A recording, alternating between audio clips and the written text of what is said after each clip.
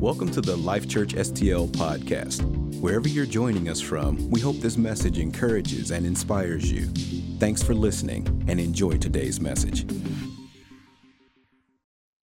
I'm going to be speaking in Hebrews 6 this morning. And, Pastor Rick, last week during the communion, he just did an amazing job of just laying out that moment of communion and talking about the oath and the covenant that God made with Abraham and that picture of what Christ was going to do on the cross. And that moment of God asking him to lay out those animals and on each side and to make that oath, because do you guys remember, if you were here, that he said because that's what they did then, that they would take these animals and say, I'm swearing to you that we are together in this, that there is no separating you and I. And they did that man to man, but God came and did that, God to man, with Abraham and said, I am swearing by my name, I am making this oath with you that the things that I've spoken over you will come to pass. And here in Hebrews 6, you have this scripture where it is speaking about that moment and giving just some insight and some things. And I don't know, it's getting me fired up reading this and studying it. And so I hope it does the same to you.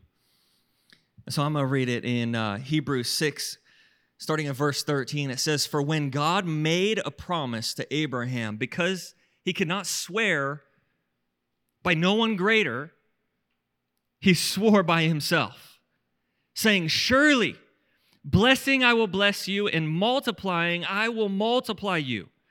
And so after he had patiently endured, he obtained the promise. For men indeed swear by the greater, and an oath for confirmation is for them an end of dispute. Thus God determined to show more abundantly to the heirs of promise the immutability of his counsel, confirmed it by an oath, that by two immutable things in which it is impossible for God to lie, we might have strong consolation, who have fled for refuge to lay hold of the hope set before us.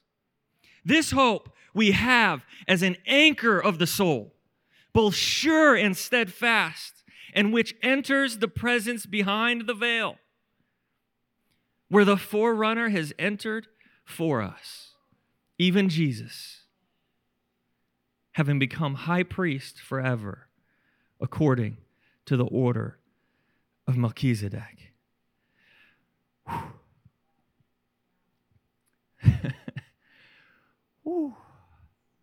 So we have in the scripture, like I said, this talking about that moment with Abraham where God made this promise. And here in Hebrews 6, 13 and 14 it says, "For when God made a promise to Abraham, because he could swear by no one greater, he swore by himself, saying, 'Surely, blessing I will bless you, and multiplying I will multiply you.'"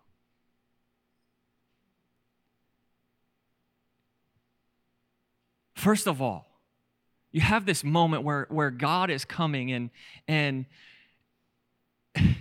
because he cannot use anybody else or anything else to make a promise, because there is nothing greater than him, he used himself to make that promise and that oath. And that's what this is saying. He said, "I swear to you, make this oath to you on my own name, because it is the name above every name, because there is no name that is greater than my name. I have to use my own. And I make this promise to you that those things that I've spoken over you, they will come to pass. They will happen. So in verse 15 it says, Hebrews 6:15, and so after he had patiently endured, he obtained the promise.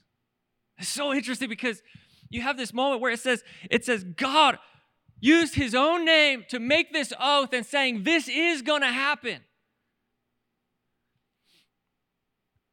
You know, there's so many times in our life we're like, God, where are you at? What's going on? And why hasn't this happened yet? You know, we all have those moments. Or you've spoken these things we've been praying for so long. For this thing to change in our life, our relationship, or this healing to happen, or whatever it is. And like, God, when is it going to happen? And this scripture is telling us, it says, listen, it's going to happen. It will happen. But then in verse 15 it says, but after you patiently endured. Man, to me, that's I don't know if it is to you, that's a frustrating statement. Because sometimes it seems that God's promise, those things that he's spoken over us or spoken into our lives, that they're still afar off, or you don't know when they're going to happen. And that's what it's saying about Abraham, that God had spoken these things to him and spoken these things over him, but he had to be patient. Can we patiently endure?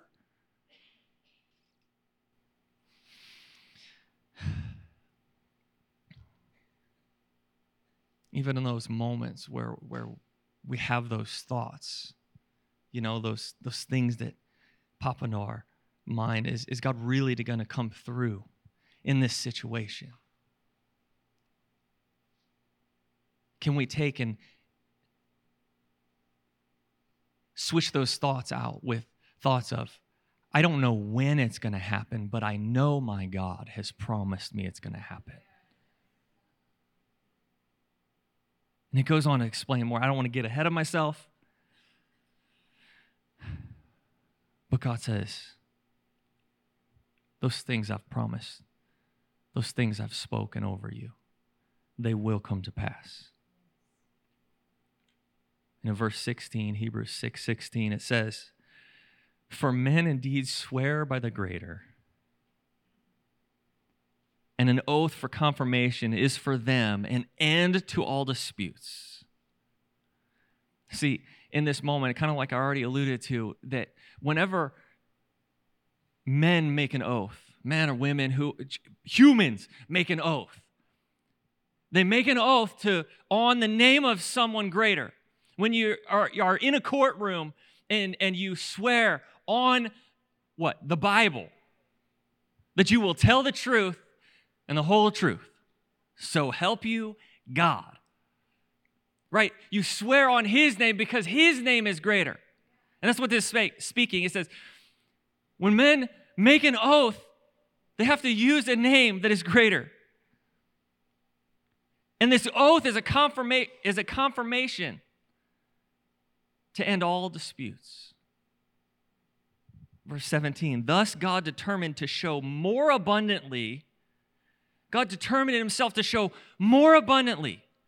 to the heirs of promise the immutability of his counsel, and he confirmed it by an oath.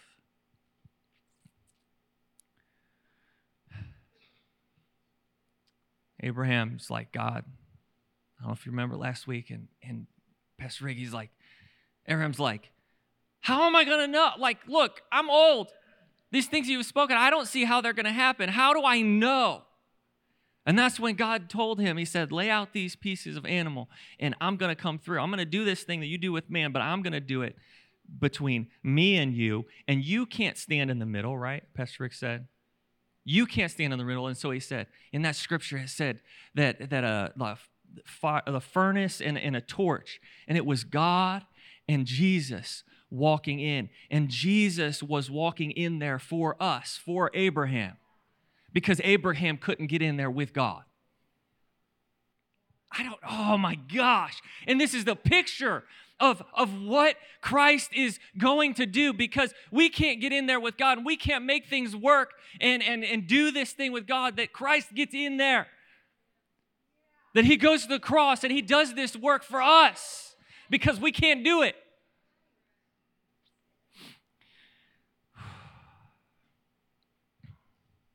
Thus God determining to show more abundantly to the heirs of promise the immutability. This word immutability means it cannot be changed. It cannot be moved. Nothing can change this. The immutability of his counsel, of what he's spoken over you, what he's spoken to us, the promises, the counsel, the things that he is saying to you. There is nothing that can change that. It's immutable. It's fact. It's unchanging. And he confirmed it by an oath. You know, I like to look at words. This word, confirmed. I mean, you guys all, you are probably like me, and you're like, I know what confirmed means. It's confirmed. It's sure, right? But when you look this word up, in the Greek word, it means, I'm going to give a lot of the definition because it's so good. It means to act as a mediator between litigating parties, to accomplish something by interposing between two parties, or to mediate, to act as a sponsor or a surety, to pledge oneself or to give surety. So in this, it's not just saying that he confirmed it by an oath, but he's saying it's confirmed, this word meaning the reason that it is confirmed because I've stepped in to that situation. It's confirmed and it's sure and it's unchanging because I've stepped in there to be the mediator between this dispute. I don't know about you, but that just like blew my mind that this word didn't just mean, oh, it's sure. But it means that there's someone that comes in and makes it happen. And he came in and he makes it happen by his oath, by who he is, by his name. I don't think you guys got it that like I did. I just like, what? This word.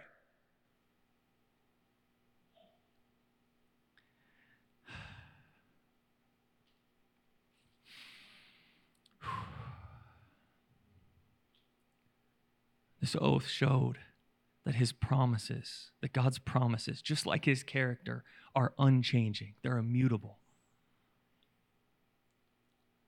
There's nothing that can throw them off or make them not true. And Abraham's trust in God was a catalyst. His trust and hope and belief. I mean, he had questions. And God, you know, in these, I look at these things and I think, you know, Abraham said, like, I'm not really sure. He had questions. He did doubt, but he said, God, help me not to doubt, right? How do I know? But then his trust was a catalyst for the promise, for the fulfillment of the promise. In Hebrews 6:18 it says that by two immutable things in which it is impossible for God to lie, we might have strong consolation, who have fled for refuge to lay hold of the hope set before us. There's so much in here. It says these two immutable things. And in these things, it's impossible, just remember, he says this, there's these two immutable things that we're talking about here. And in those things, just remember that overall, it's impossible for God to lie. So when he does something, when he says something, he does not lie. He cannot lie.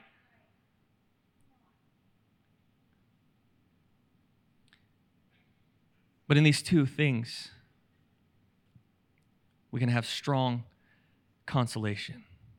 Well, these two immutable things are what he's speaking about here in this scripture, his promises, his counsel, right? God's counsel, what he is speaking over you, those promises that he has spoken over you. The oath that he has made, he's spoken this, says, I'm going to be here with you. And like with Abraham in that moment where God and Christ got into that place of sacrifice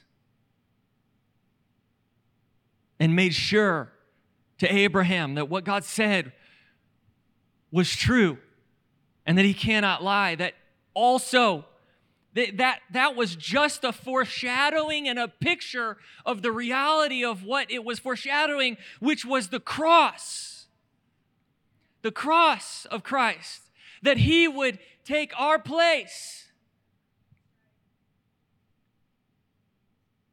that he would take our place with God, because we couldn't do it, right?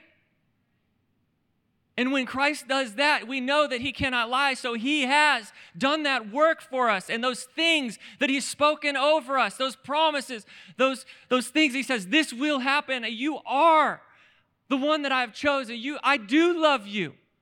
I will not forsake you.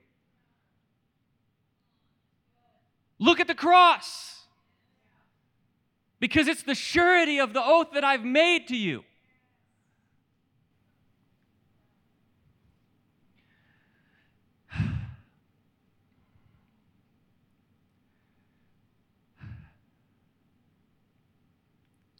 And it says that it's a strong consolation. It's so interesting because, a consolation. But it's not just a consolation. It's a strong one. I love it when I read these things and they add those words to really emphasize. You're not just getting a little bit. You're not just getting enough, but you're getting more than enough. So again, looking at the words, this word's strong. He's giving us this strong consolation, right?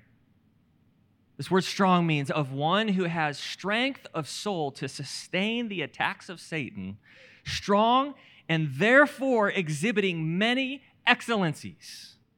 So this is spoken over someone that has the strength of soul to sustain attacks of the enemy.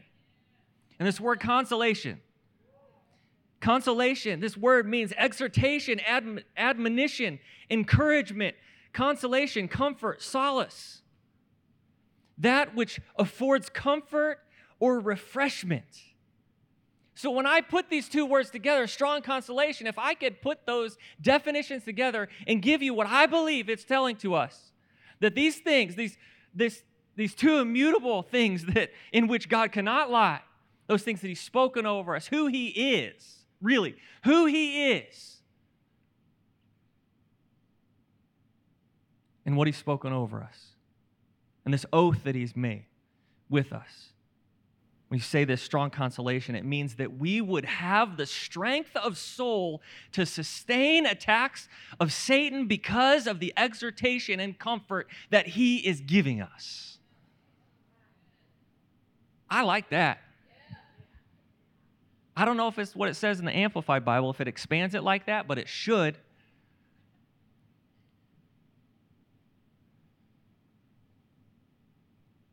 That we have strong consolation. Because he cannot lie, because he has spoken these things, because he's made that oath with us, that we can live with a strength of soul to withstand the attacks of the enemy, to withstand the attacks of Satan, because of the comfort and the words and the things that he is speaking to us. I love that. And that's real helpful, actually, whenever you go back to the fact where it says, after he patiently endured. Right?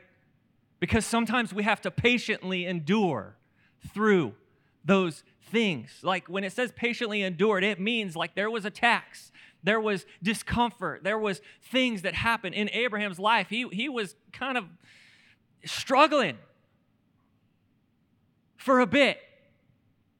And we sometimes have to go through those moments where it doesn't feel comfortable. It doesn't feel like God is doing it when we want it or how we want it or whatever, you know? We're like, God, where are you at? But there is a strong consolation that will help us to patiently endure through those situations. And it's definitely the fact that He cannot lie.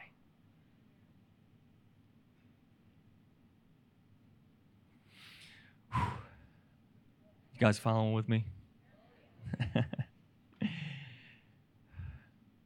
In studying this, there's, oh gosh. Just reading some things that Spurgeon had written and different people had written about these scriptures and thinking and taking things out of that strong consolation. Listen, strong consolation does not depend on our health. It depends on God. Strong consolation does not depend on coming and getting something or getting fulfilled or excited at a church service. That somehow that is what is going to sustain us. It depends on God. Strong consolation cannot be shaken by human argument or by human means. Because it is sure and it is dependent on God. And strong consolation is much stronger than any thoughts or guilty conscience or insecurities that we may have. That's what strong consolation is. So let me read that again. Hebrews 6:18. That by two immutable things, unchanging, unwavering things, they cannot be changed, in which it is impossible for God to lie. He has made this covenant with you and I. He has made a promise to you and I, and He cannot lie. That He will be with you, that He will not forsake you, that He has done the work in your place, that He has taken that sin and that shame on Himself to the cross.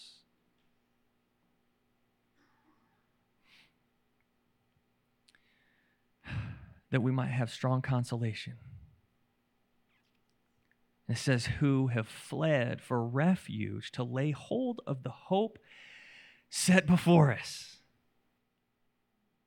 When it says, who have fled for refuge, that's what it's like.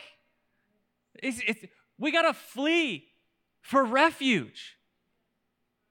We got to flee the stuff, run away from the mess. See, it's not just that like we're going to sit there and we're going to continue to do what we have been doing, the wrong things.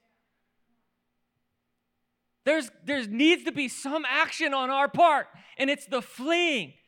And I'm not going to run to those things anymore. I'm going to run to God, to my place of refuge. That's what it's saying, that we have fled to that place of refuge. And this is interesting because this place of refuge, it's similar to back in Genesis, God spoke. And He said, I want you to make cities of refuge. That you build these cities all over the place. There was all kinds of them. I don't remember how many.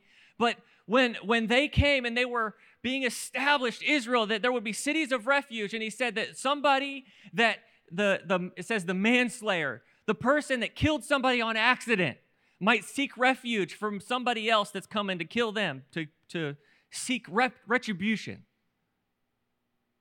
That there be cities of refuge that person can run to and say, hey, it was an accident. I need help. I need some protection. being a picture of who Christ is and what he would do. That he is our refuge and our strength. He's the one that we can hide in whenever the attack is coming. But we have to run to him. It says in the scripture, I'm not going to read it all. It's awesome. But it says that if the manslayer goes out of the city, good luck. You know what I take from that? If I run away from God, good luck.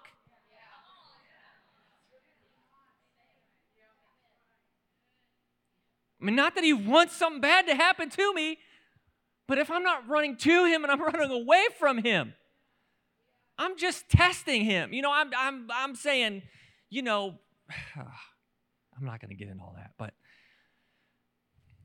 he says, run to him, that city of refuge. And it's so amazing that it says in those cities of refuge in Genesis that person, that manslayer, the person that accidentally killed somebody, when they run to that city, that they have to stay there and can only go out of the city once the priest has passed away, has died. So once the priest has died, it says his sins are forgiven. He shouldn't be sought after anymore. Whoa. You can follow in that? So Christ is our refuge. We run to him. In those cities of refuge, it put this in the Old Testament saying that once the high priest has died, by his death, that person is made free.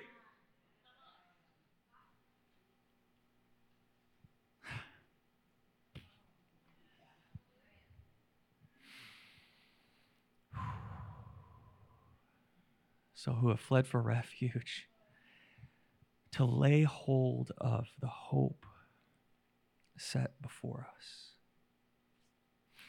You know, it says to lay hold of the hope, to be able to grab hold of the hope that is set before us. And this word set before us, listen, I'm going to read. I just gotta. It means to lie or be placed before or in front of. To set before, to be placed before the eyes, to lie in sight. So when it says to lay hold of the hope that's set before us, it's not afar off. He is placed, you know, there's too many times we're like, God, where are you at? And he's like, I just put it right in front of your face. The problem is you turn the other direction. The problem is you weren't running to my refuge, to my safety, to who I am. You turned around and ran the other direction because it says it was set before us. It's set right in the line of sight in front of us. If we will just turn that direction and run to him, to that city of refuge.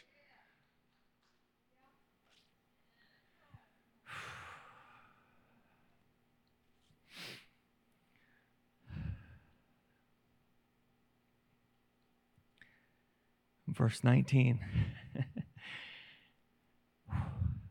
This hope we have as an anchor to the soul,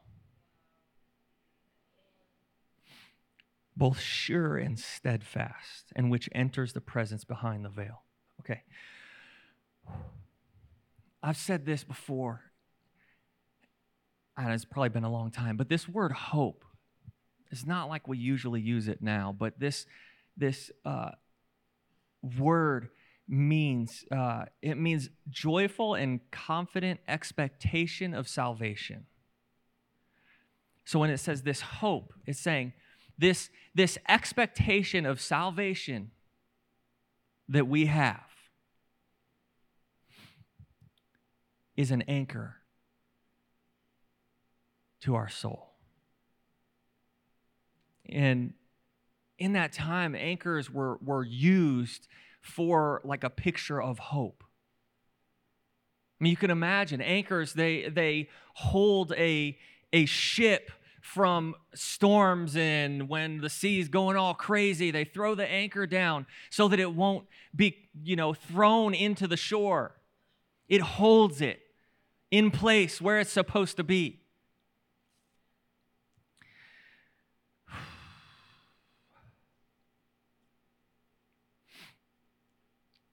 I want to read this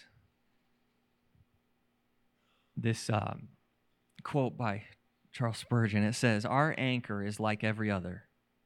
When it is of any use, it's out of sight. When a man sees the anchor, it's doing nothing." Right? It's up on the boat. It's not doing anything. When a man sees the anchor, it's doing nothing. When the anchor is of use, it is gone.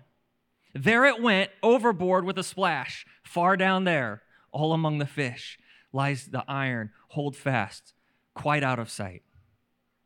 Where is your hope, brother? He says. Do you believe because you can see? That's not believing at all. Wow. Wow. He's saying that anchor of hope. He's like, are you believing? You have that expectation of salvation because you can see something? Because that's not believing at all. Because that anchor, when it's really doing something, it's down there at the bottom of the sea or the ocean where you can't even see it. But if you hold fast to that anchor, it will hold you where you're supposed to be. It will keep you safe. Even if you can't see it, you just have to lay hold of that hope.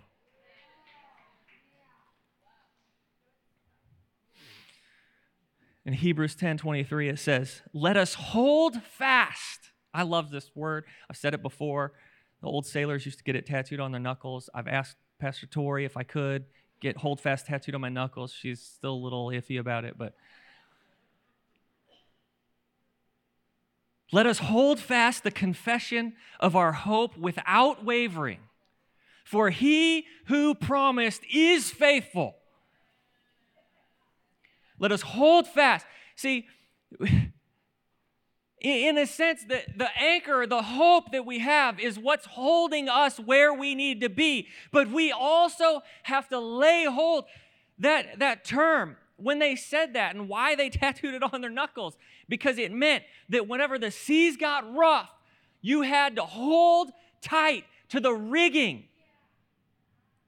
so that you wouldn't fall overboard, so that you wouldn't be washed away by a wave off the boat into the ocean. They said, hold fast.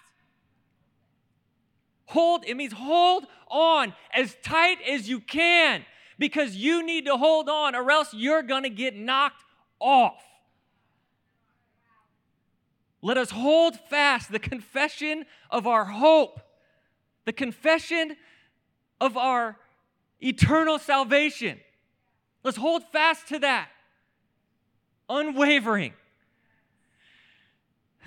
Because he who promised, right? What we've been speaking about, that oath, those promises.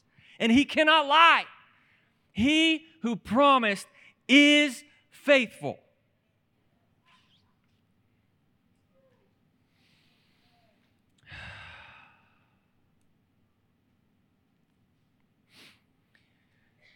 Wow.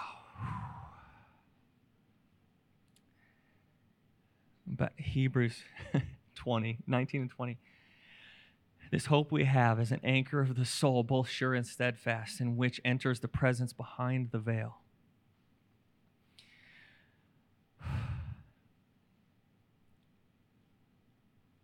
Where the forerunner has entered for us, even Jesus, having become high priest forever, according to the order of Melchizedek.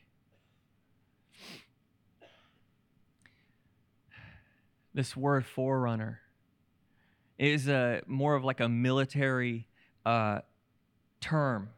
Someone that goes forward, knowing that is like a spy. Someone that goes forward and goes into the place because others are going to follow them. And what it's saying is that Christ has gone. It says even Jesus, right? But because of what he's done, that he is entered before us, behind the veil, into the presence of God, as that forerunner, as that one, knowing that we need to come in behind him. And he's gone before us because we couldn't go before him. That he's done that work.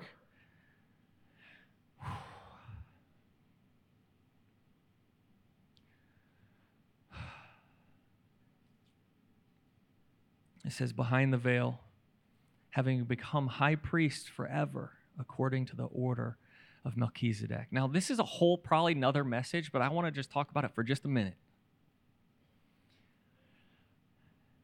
Talking about Christ, that he is the high priest according to the order of Melchizedek. Now, this whole scripture passage that we're studying and learning about is about the work that God did with Abraham, the oath that he made. And there's a moment whenever Abraham was wanting Lot to be saved, and this whole moment where he's asking God to save Lot, and then God allows Abraham to go, and he destroys these cities, and there's victory, and he comes out, and he comes across this high priest and king, Melchizedek. It's an interesting thing because this is really the only history that we have, or the only story that we have of Melchizedek. That he was not only king, but also the priest, the high priest. And Abraham comes across him, and he blesses Abraham. And then Abraham gives him a tenth of all that he has. That he gives him everything. And this whole moment with Melchizedek is a picture of Christ. Because he's the only one that was king and priest and had this stature. And in Hebrews 7, it's fascinating. I don't know. I wish I could preach 2 more messages on it today, sometime. You want to come back tonight? Hebrews 7, 1 through 3, it says, for Melchizedek, right? It says, they were able to go, or he's gone behind the veil, having become Christ, become high priest forever, according to the order of Melchizedek. In verse 1, 7:1, it says, for this Melchizedek, king of Salem, priest of the Most High God, who met Abraham returning from the slaughter of the kings and blessed him, to whom also Abraham gave a tenth part of all. First being translated, Melchizedek, king of righteousness. Malchi and Zedek, king of righteousness. But he was also king of Salem. And then also king of Salem, meaning king of peace. How could you, it's definitely a picture of Christ. King of righteousness and king of peace. Without father, without mother, without genealogy, having neither beginning of days nor end of life, but made like the Son of God, remains a priest continually. And it's so interesting that this king priest, Melchizedek, there's anybody ever tried to read through the genealogies in the Bible? It's really hard. But there's lots of genealogies. They tell you this, begat, begat, begat, begat, begat. So you know where everybody came from. But Melchizedek, there is nothing written about where he came from or where he went.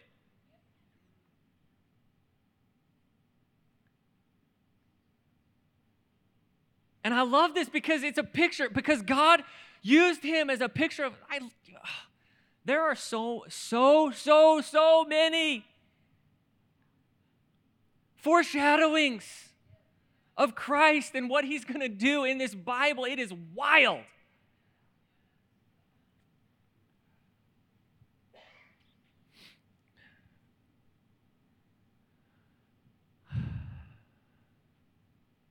But it says Christ is according to the order of Melchizedek, and he's speaking. Because these people that he was speaking to knew this. Melchizedek was like this. I mean, it was like legendary. It was like this folklore almost, probably. I mean, I don't know for sure, but you know what I'm saying? It's like, we don't know where he came from. We don't know where he went. We don't know, like, his lineage. He was just there, and he was king, and he was high priest. And he's saying, listen, Christ is not a high priest according to the order of Aaron, which had a lot of mess. You know, the Levites, there's a lot of mess there. See, God put this in here because there was no mess, no fault, no anything written about Melchizedek saying this is what Christ is going to fulfill. He's not according to the order of Aaron or like the Levites who had sin and mess in them that needed help themselves. He's according to the order of Melchizedek. There was no fault ever written about him. And Christ is that high priest. Not only high priest, he's our king. That he's entered in through the veil before us as our forerunner going in before us, saying, I'm leading you to this place into the presence of God, and I need to go before you, but I want you to come with me. Will you run to me? Flee from the stuff and flee for refuge in me. Your king, your priest. Would you stand with me?